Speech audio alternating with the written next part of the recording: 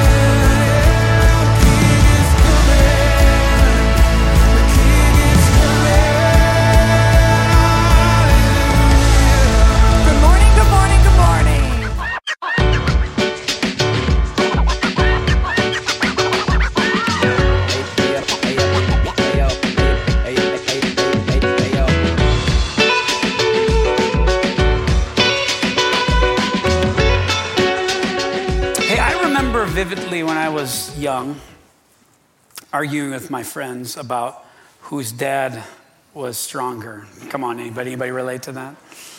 Okay. And I kind of wonder what my kids are doing. I don't know if they do that with me. Maybe not, but my dad is more spiritual than yours. Maybe that's best. But anyway, so there's these two kids, and they're arguing with each other, and one of the boys say, well, my dad's faster than your dad. He can throw a football and run so fast underneath it and catch it on the other side. Come on, any dads out there, can you do that? Okay, I've got an honest room in here, okay.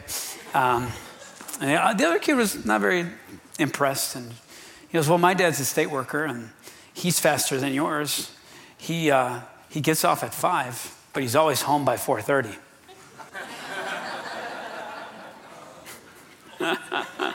Come on, is my joke getting better? Okay, I was told in first hour at least 1%. 1%, come on. I'll give you 1% a week, maybe, probably not. 1% a month, okay? This last weekend, real quickly, we went up to, for a weekend for us, whatever, Christy and I and our kids went up to our land. We got some land up north, and we're just balling on a budge, as my wife would call it, and we had to spread some gravel, and so we ordered 21 tons of gravel. We ordered 14, but 21 was delivered, and as they were spreading it out, they were trying to spread it out, so it'd be a little easier for us. It just dumped in a humongous pile. So we're talking about like 8 feet wide, 20 feet long, and about 5 feet high. And I looked at that with Christy, and I was thinking, I am the stronger dad here. We can do this, and you better believe I got my kids to help me out. Happy Father's Day, by the way. Happy Father's Day. Oh man, I just, I love Echo Church. I love you guys, and I was sitting there in worship, and I just love how the Holy Spirit works, and just that reminder that our God is able. You know what I'm saying? Like He's capable, and let us stop denying Him of His power and what He wants to do within us. And I just want to remind us today, as a church, let's not stop believing in the power of what God can do in a life.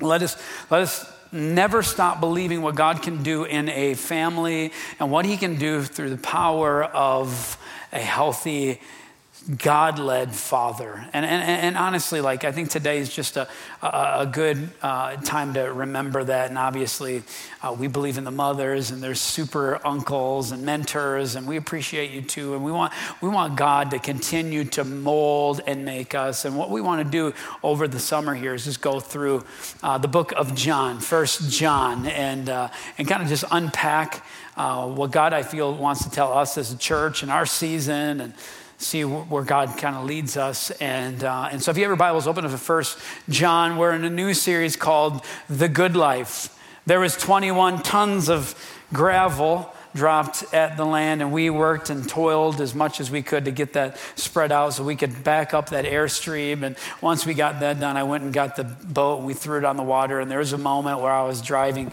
to off the landing and towards my lakefront, and I realized, man, now this is the good life. and I honestly believe that God wants to give us that good life, and we're going to find that out in this 1 John book here momentarily. But just to give you a little bit of an overview, and I want to geek out a little bit because I think understanding the premise of this letter would really help us with the kind of undertaking of reading this through the whole summer. And so just a few things I want you to know about 1 John. 1 John, there are 3 key themes that you see repeated throughout this letter, and it's about life, light, and love.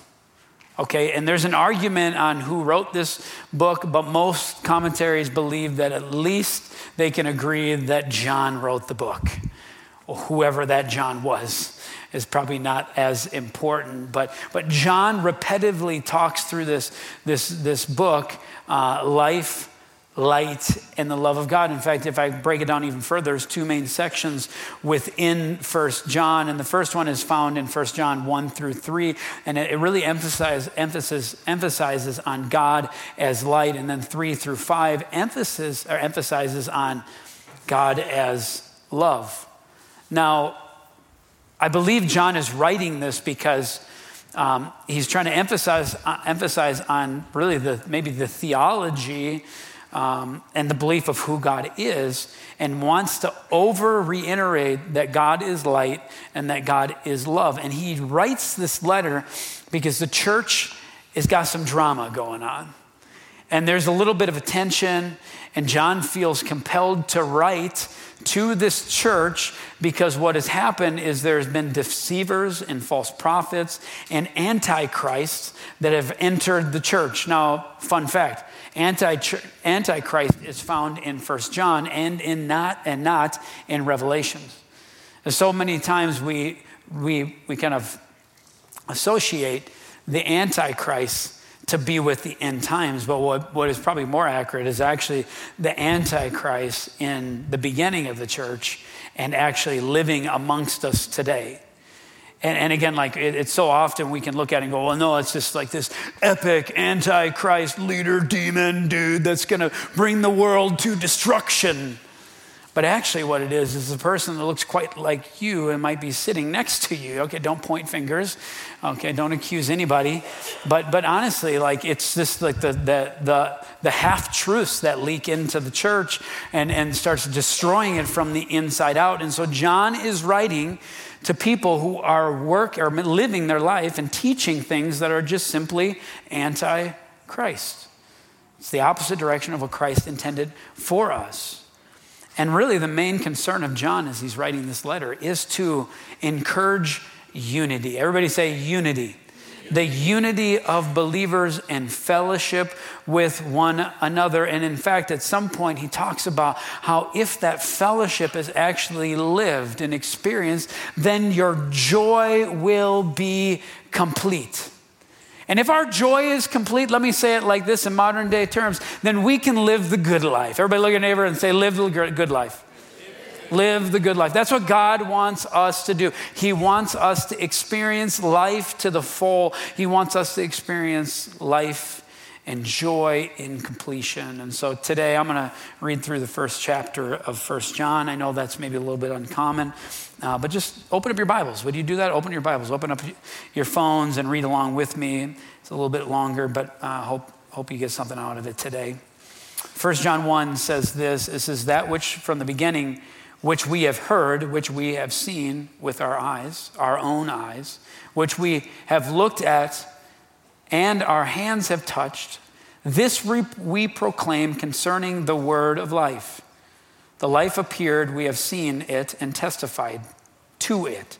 And we proclaim, everybody say proclaim. Proclaim. You're going to see this repeated. We proclaim to you the eternal life, which was the Father and has appeared to us. In verse 3, it says, we proclaim to you what we have seen and heard, and so that you may also fellowship with him. And our fellowship is with the Father and with his Son, Jesus Christ. And we write this, John writes this to make our joy complete. Someone say, our joy.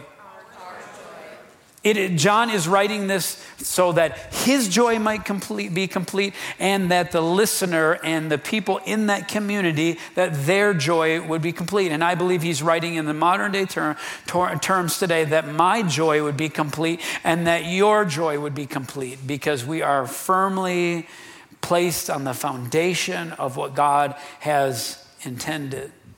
Verse 5, this is the message we have heard from him and declared to you, proclaim to you, that God is light, and in him there is no darkness at all. And if we claim to have fellowship with him, yet walk in darkness, we lie and do not live out the truth.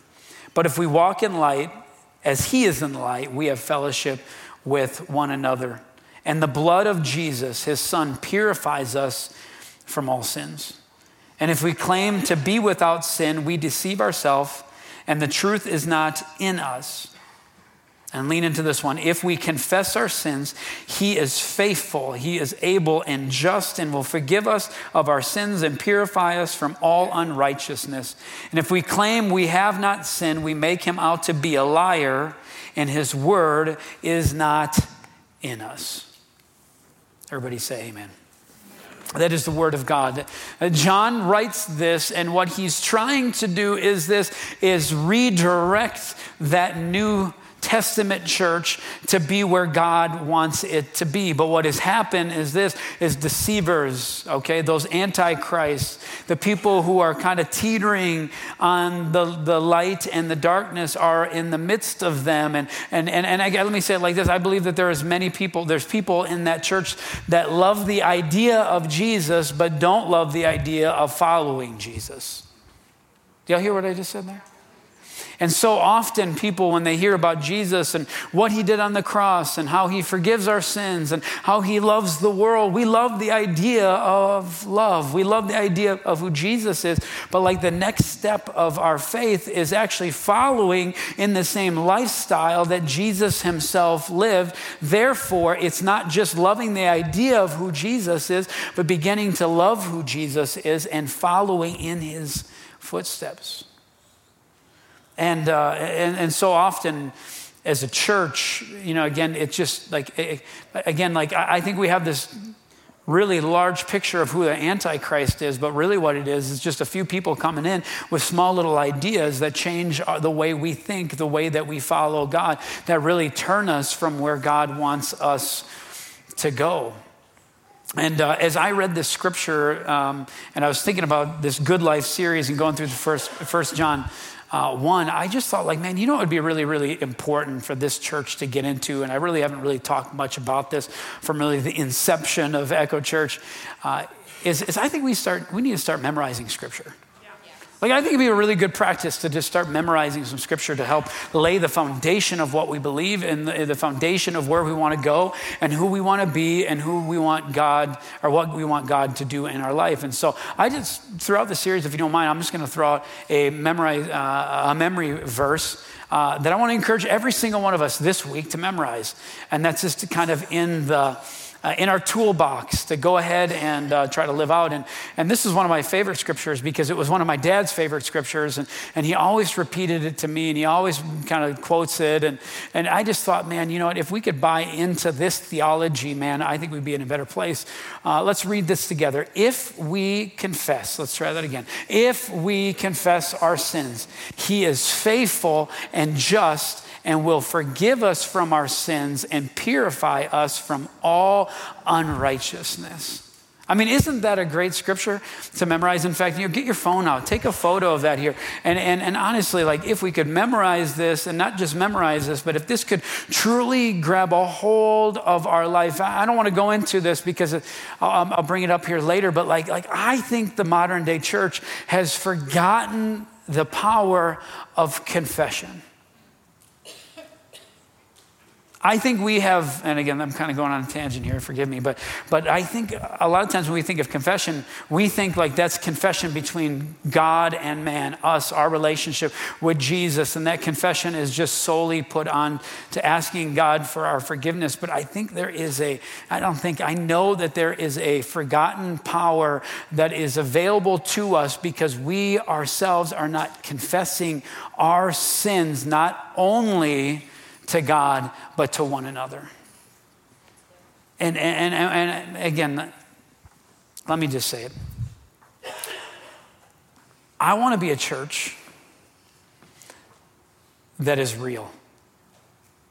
I want to be a church that when we walk into this space or in our table communities or at our workplace, we don't need to fake it to make it, but we walk into a place fully confessing where we're at. And not being afraid of what people might think about us. And so often there is this certain image that we think we need to look like, we need to sound like, we need to act like when we come into church. And I just want to lay it down here and just kind of create a little bit of culture in Echo Church. Now I want to come as we are, but be completely available for God to take us where he wants us to go. Does that make sense? As we are, it means we don't fake it. We don't need to lie. We need to step into God's truth and allow him to move us in the direction that he wants to take us. But I think confession is a really important key. So anyway, put that in your phone. Let's memorize that. I want to unpack just a few things that I saw in Scripture. And one of the things is a spiritual progression of sorts. In fact, I kind of see it as a circle that eventually kind of turns onto itself. But what we see is this. We see an experience which leads to a proclamation, which eventually leads to fellowship with one another. And the way that I want to present it is this, is scripturally we see that people, it's scripture, and we see this in the Bible, we see that they heard, they saw, and they touched God. They themselves had a personal experience with Jesus or the Holy Spirit. And because they had that experience, they end up proclaiming the amazing work that God has done to other people around them. And they weren't ashamed to do that. And because of their sharing, more people stepped into fellowship, not just with the people, but a fellowship with our Heavenly Father, with the Holy Spirit, and Jesus Christ himself. This is a spiritual progression that we all need to experience. And what I need to do is just kind of back up and just kind of like, let's land on the heard, seen, and touched. That is a personal experience. I know I've said it a few times, but I'm going to say it again. That is a personal experience with Jesus, with the Holy Spirit. I'm telling you this, it cannot be your grandparents' experience. It cannot be your mother or father's experience. It cannot be your coworkers. It can't be your bosses. It can't be your neighbors. It can't be your sisters or brothers. Or your wives or your husbands. It has to be your experience. This is what has been ordained from the beginning of time, that God has desired to come walk in the midst of your space, of your life. God walking into the garden with Adam is in essence a picture of what he wants to do with you. He wants to walk into your space, in your metaphorical garden, and he wants to be seen, and he wants you to hear him, and he wants you to sense his loving and joyful and peaceful and refining touch. That's what he wants to do. And as I was thinking about this specific part of the message, I was just thinking, like, man, like, where did I experience a lot of that when I was growing up? And, you know, I got to be quite honest. Like, the one thing that I really appreciate about my mom and dad is they invested in the church and church experiences for me. And one of the places where I experienced God, like bar none above all other places, was at camp. And year after year after year, I would go back to those camps, and I'm telling you what, there was a power of, yes, you know, we didn't have them in this, but there's a power today in leaving your phone at home, okay, and being in community with other kids your age that are doing the same thing. But there was something, and I can't even articulate it to the fullest measure, but there was something about this expectation of meeting with God with hundreds of other people in a space, and then not putting a timestamp on it and say, God, we're just here. And year after year after year, I experience God. And let me say it like this, okay? And this is a metaphor, so just bear with me. But I felt like year after year, I would go to camp and God would just put his fingerprint upon my heart.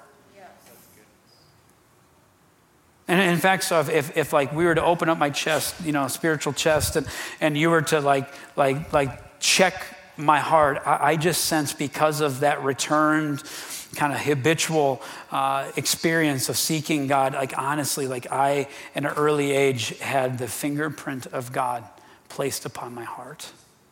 This is kind of a shameless plug. This is the same as shameless plug. If you are not sending your kids to camp, you need to do that. Like, we invest in sports camps. I mean, some of you probably invest in spelling bee camps. Who knows? Those are good too, yeah. Trust me, I should have been at it. But send your kids to camp. And again, I know that creates some problems with Sam and Isaiah because transportation is always a big deal, but I'd much rather have a problem and for your kids to experience the tangible presence of God's love that would change them forever. Camp matters. Now, some of you are like, but I'm not a kid. I can't go to camp. Oh, yeah, you can go counsel. Yeah, you can. What I would tell you this is you can have that same experience here. And again, some of you are like, well, why would I send my kids to camp? I'm just telling you, if you can spend a whole week seeking God, there's a really good chance that you're going to experience that. But I'm just trying to tell you here, this is what Sunday mornings are for us to unwind and really create this atmosphere of saying, Jesus, like, man, I know you want to do something in my heart today. And Holy Spirit, I know you want to do your work. And honestly, like, I believe with all my heart that God wants to give you an experience with him in this scenario. In fact, I just thought, like, today, like, even at this very moment, this was an ideal space and time for us to just pause and invite God to do something even in your life today. Even at this moment. And some of you are like, but where's the keyboard? Where's the piano? It kind of sets the mood. Say, we don't need it. And so let's do this real quick. Will you just close your eyes? Will you go ahead and just, not worrying about anybody else around you, you just put your hands, your palms up on your legs. And Holy Spirit,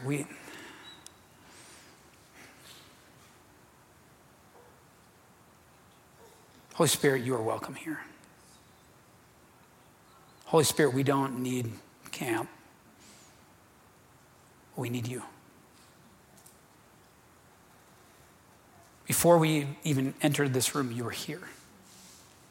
And we have stepped into this space not only to maybe gain some information, but be truly transformed, that there would be a transformation by your presence. Because some of us, we came into this space and we feel far from you. Some of us, we walk into this place and we feel like you're distant. Some of us, we walk into this place and we feel like we're the untouchable. But God, I just believe and I stand firm on this promise that you're the same yesterday, today, and you are the same tomorrow. And God, I just ask that because you stepped into so many people's life when you walked on earth, that you would do the same today with your Holy Spirit. So God, I just pray for those that, God, that maybe have not yet had a personal experience with you.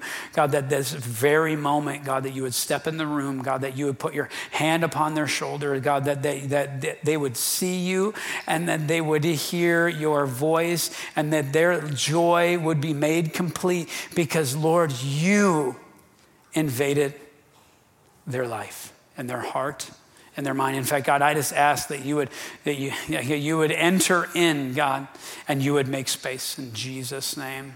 Amen. Everybody said? Now, some of you are like, well, I didn't feel anything today. Come back next week. And some of you are like, well, next week I'm not going to feel it either. Well, go ahead and make space at home. Make some space in your car. Live a life that invites God to step into your life. And who knows when he might show up and your mind and your spirit is blown because God is faithful. Anybody agree with that? Everybody shout amen. God wants to encounter you. The second component, again, is you have this personal experience with God. Again, a personal experience with God. The next natural movement is that there would be a proclamation of what you experienced. Let me say it like this. That experience, that personal experience is not just for you, but is always meant to be proclaimed to somebody else. In verse 2, it says, the life appeared. We have seen it and testified to it. We experienced it, and now we proclaim to you the eternal life. We proclaim what we have just experienced. And that word proclaim, I love doing this. I love interconnecting other scriptures. That word proclaim shows up in the story in Mark 5, verse 14. It's the story where Jesus has just crossed the lake and he's gone to the Gentile side, like the non-believers side, and he gets out of the boat and all of a sudden this demonized man who can't even be contained by chains comes and it looks like he's going to attack the group, and Jesus in essence casts out the demon, and it's a unique story. Where he casts them is a bunch of it's like 2,000 pigs, and they go into the pigs and it drives the pigs crazy and they jump off this cliff and in essence ruin the economy of the Gentiles. in that little space, that little region. Well, how many of you know there were herdsmen there? There were people that had seen it, and this is what they do. They experience that, and they're like, wow, man, this is kind of crazy. Like, we knew this guy was crazy, but now, like, who's this guy that's coming after him? And he just killed all of our pigs, and, man, took all of our profits. And in verse 2 it says, verse 14, it says, those tending the pigs ran off and proclaimed. They reported to the town and the countryside, and the people went out to see what had happened. That means Jesus was there for a while. And they came under, they sat and watched Jesus. And what we read in the story is that people were actually freaked out. And they actually didn't really even like the idea of Jesus. And they said, you know what, actually, we would like for you to leave. They said they feared Jesus. And so Jesus was like, okay, well, I'll get up and go. And just as he's leaving, in verse 18, it says this, as Jesus was getting into the boat, the man who had been demon-possessed begged him to go with him. But Jesus didn't let him go, but said, go home to your own people and proclaim. Tell them how much the Lord has done for you and how he has had mercy on you. I bring up that story because that same word proclaim is in those two references. How many of you know that there can be people who come into church and they see it as a function or an organization, and they might leave and they proclaim a message that's not exactly true to who Jesus is and what Jesus wants to do? And how many of you know that this herdsman, they experienced Jesus, but they didn't experience Jesus in the same way as the demon-possessed person. So what they saw was this, is Jesus, you came in and you totally screwed up our income. You totally screwed up our livelihood. You screwed up our comfort zone. And what do? They left and they proclaimed that message to people. So much so that seed came back to this zone or this place of teaching. And guess what? They could not even receive anything further. But I've always read this story and I'm like, Jesus, why didn't you let this man come with you and sit underneath your discipleship? Why did you send him out right away? Well, it's because he wanted to proclaim. He wanted him to leave to go proclaim the right message of Jesus Christ to a nation and to a people that were getting the wrong message. And I hate to break it to you, that's the calling of Echo Church. So many people are yelling and screaming about who the church is and what the church is all about. But what Jesus wants is a bunch of people that are going to church, that are a part of church, that have truly experienced the love of God and the Holy Spirit and his working hand, that we might leave this place to proclaim the right message and change the city. That's what he wants from us. And that's why he sent that demon-possessed person. You know what I love about it? He wasn't equipped. He wasn't ready. But guess what? The demon-possessed man and did what Jesus told him. And guess what? And I don't know what the timeline is, but Jesus eventually returns to that nation. And guess what? The people received the message that was proclaimed. Because one person experienced Jesus firsthand. He saw him. He heard him. He was touched by him. And he left and he proclaimed. And it changed. I believe it set up the apostles to come after to speak to the Gentiles so that they themselves might receive the Holy Spirit. I mean, I think it's so awesome. So what's this message that we as believers are supposed to proclaim? Here it is. God is light and there is no darkness. Number one, God is light and there is no darkness. Now, you note takers, you're going to hate it because I'm going to just scream through this. God is light. This is what we're called to proclaim, that God is light and there is no darkness. Number two, if we claim fellowship, but continue to walk in darkness, we live a lie. Y'all hear that? If we claim fellowship, but continue to walk in darkness, we live a lie. And if we start believing the lie, then we might be led to this idea. If we might claim to have no sin. And when we claim to have no sin, with no fault, no need for Jesus Christ, or we love the idea of Jesus, but we don't need to follow Jesus. And guess what? Guess what happens? We are self-deceived, or we become the deceivers ourselves. So we proclaim this message that God is light and that there is no darkness within it. We claim, if we claim fellowship, then we've got to walk away from darkness and towards light. And if we don't do that, we live a lie. And we need to make sure we're not claiming that there are no sin amongst us. Otherwise, we ourselves become the deceiver that John is trying to address. And then the fourth thing, and I've mentioned already, there is a power of confession. Confession leads to the last point, and that's fellowship. I believe the best context for confession is fellowship. The Greek word is koinonia. Or we say koinonia. Koinonia, if you look up that Greek word, it means community or communion. Community or communion.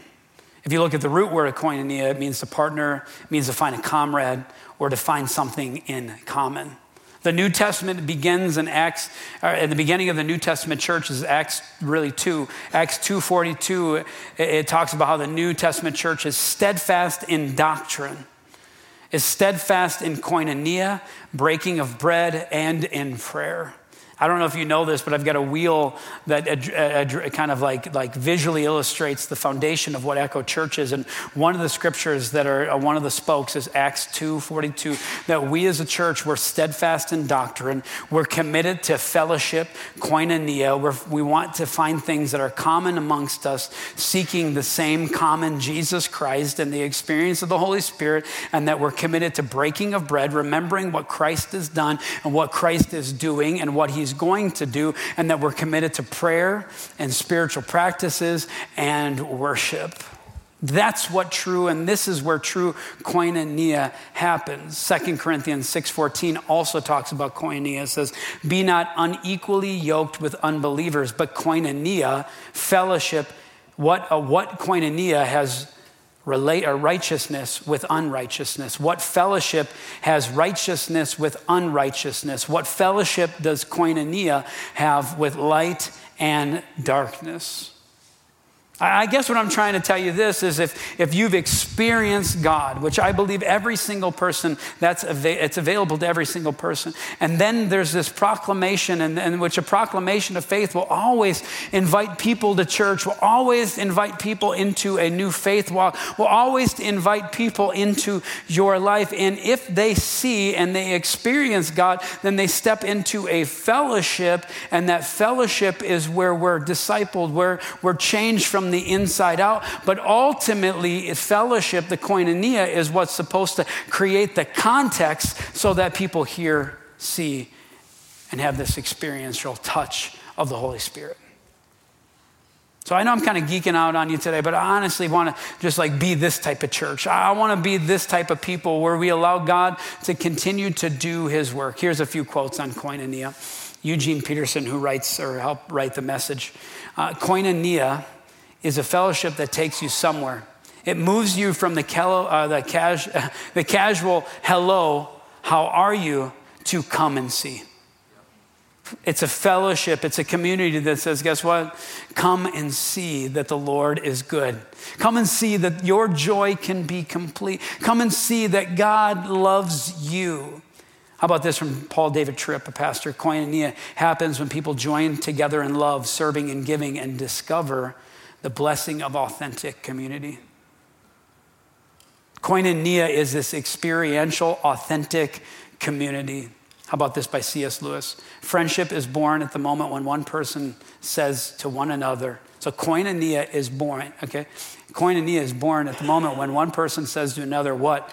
It says one another, I'm going to say, what, you too? I thought I was the only one. It's a picture of honesty within the church, honesty in relationship with one another. Honesty in saying, I know, man, yeah, I'm a sinner too. Sin doesn't need to control my life, but guess what? Jesus has atoned for my sin. And he's patient, and he's doing his work. He's continuing to do it. And then lastly, A.W. Tozer, which is one of my favorite Christian authors.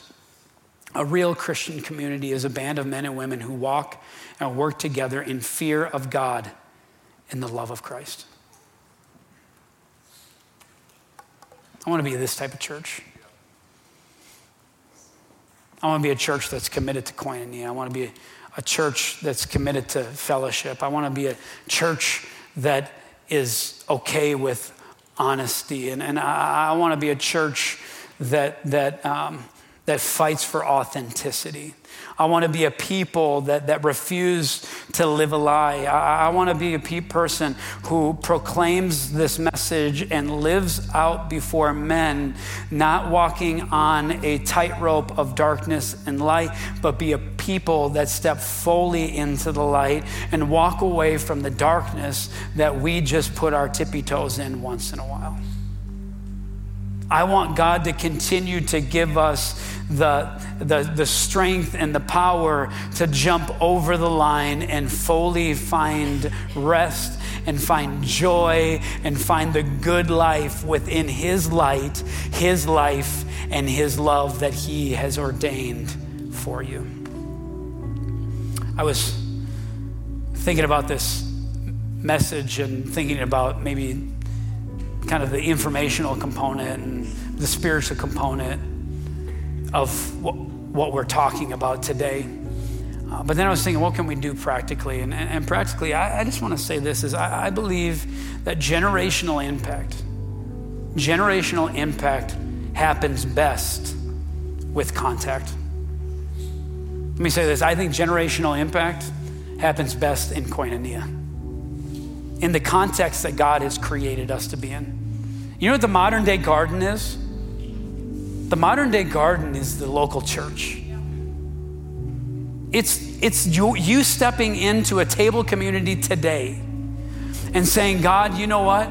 I've been doing this alone, and I've been confessing to myself, and I've been fighting sin by myself. I've been fighting against darkness by myself. I believe the context that God wants to step into is a light and a community that is for each other and are going to fight for each other and are going to move forward together. Generational impact happens with contact.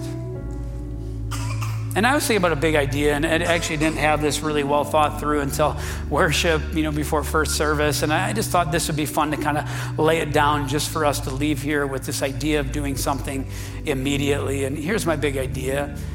Why does it need to be a holiday to articulate and appreciate the impact that someone has had in your life? I mean, really, just think about it. There's been someone in your life that you've seen, you've heard, and they've touched you in a significant manner. And maybe today is a great day to proclaim and to say thank you and to appreciate what they have done in your life. In fact, I just feel this is kind of in a deeper sense. I feel some of you, there's some people in the past that have made a really life-changing impact to your life, but for some reason there's been distance, there hasn't been any contact, and maybe God is calling you to re-enter into a community with them to move forward together. So I'm just kind of wondering, I'm wondering if we would be gutsy enough to contact somebody who's made an impact into your life today and to articulate, to appreciate, to say thank you for what they've done in your life. Let's pray. Jesus,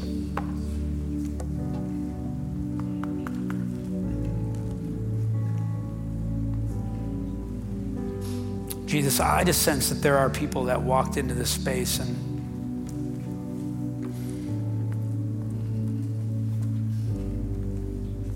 they're teetering on life, or really life and death, light and darkness. And God, I just sense today is the day that your infinite power, your ability, and your desire to be in relationship with them could change everything.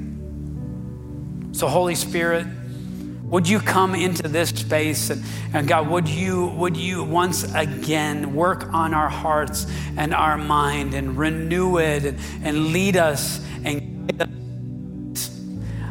I just ask that you would help us step into a life-giving local church that is committed to koinonia and fellowship and fighting for one another with the power and the presence of your Holy Spirit. In Jesus' name. And everybody said, amen. Echo Church, will you stand up? Every week we pray a prayer in this Prayer is a reminder of a commitment to step into a fellowship and a relationship with the Heavenly Father through our Son, Jesus. It's an acknowledgement that we are a sinner and we need God's saving and his forgiveness. Let us pray.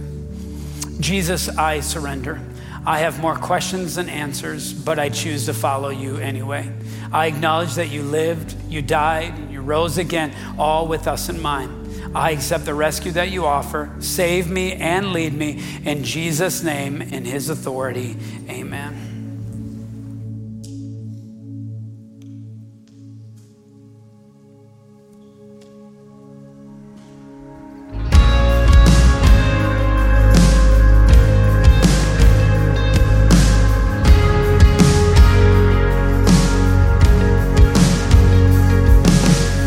Sometimes on this journey, get lost in my mistakes.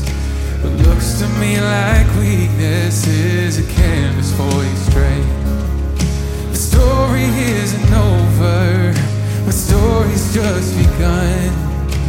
Failure won't define me, 'cause that's what my Father does. And failure won't define me, 'cause that's what my Father does. Oh, oh.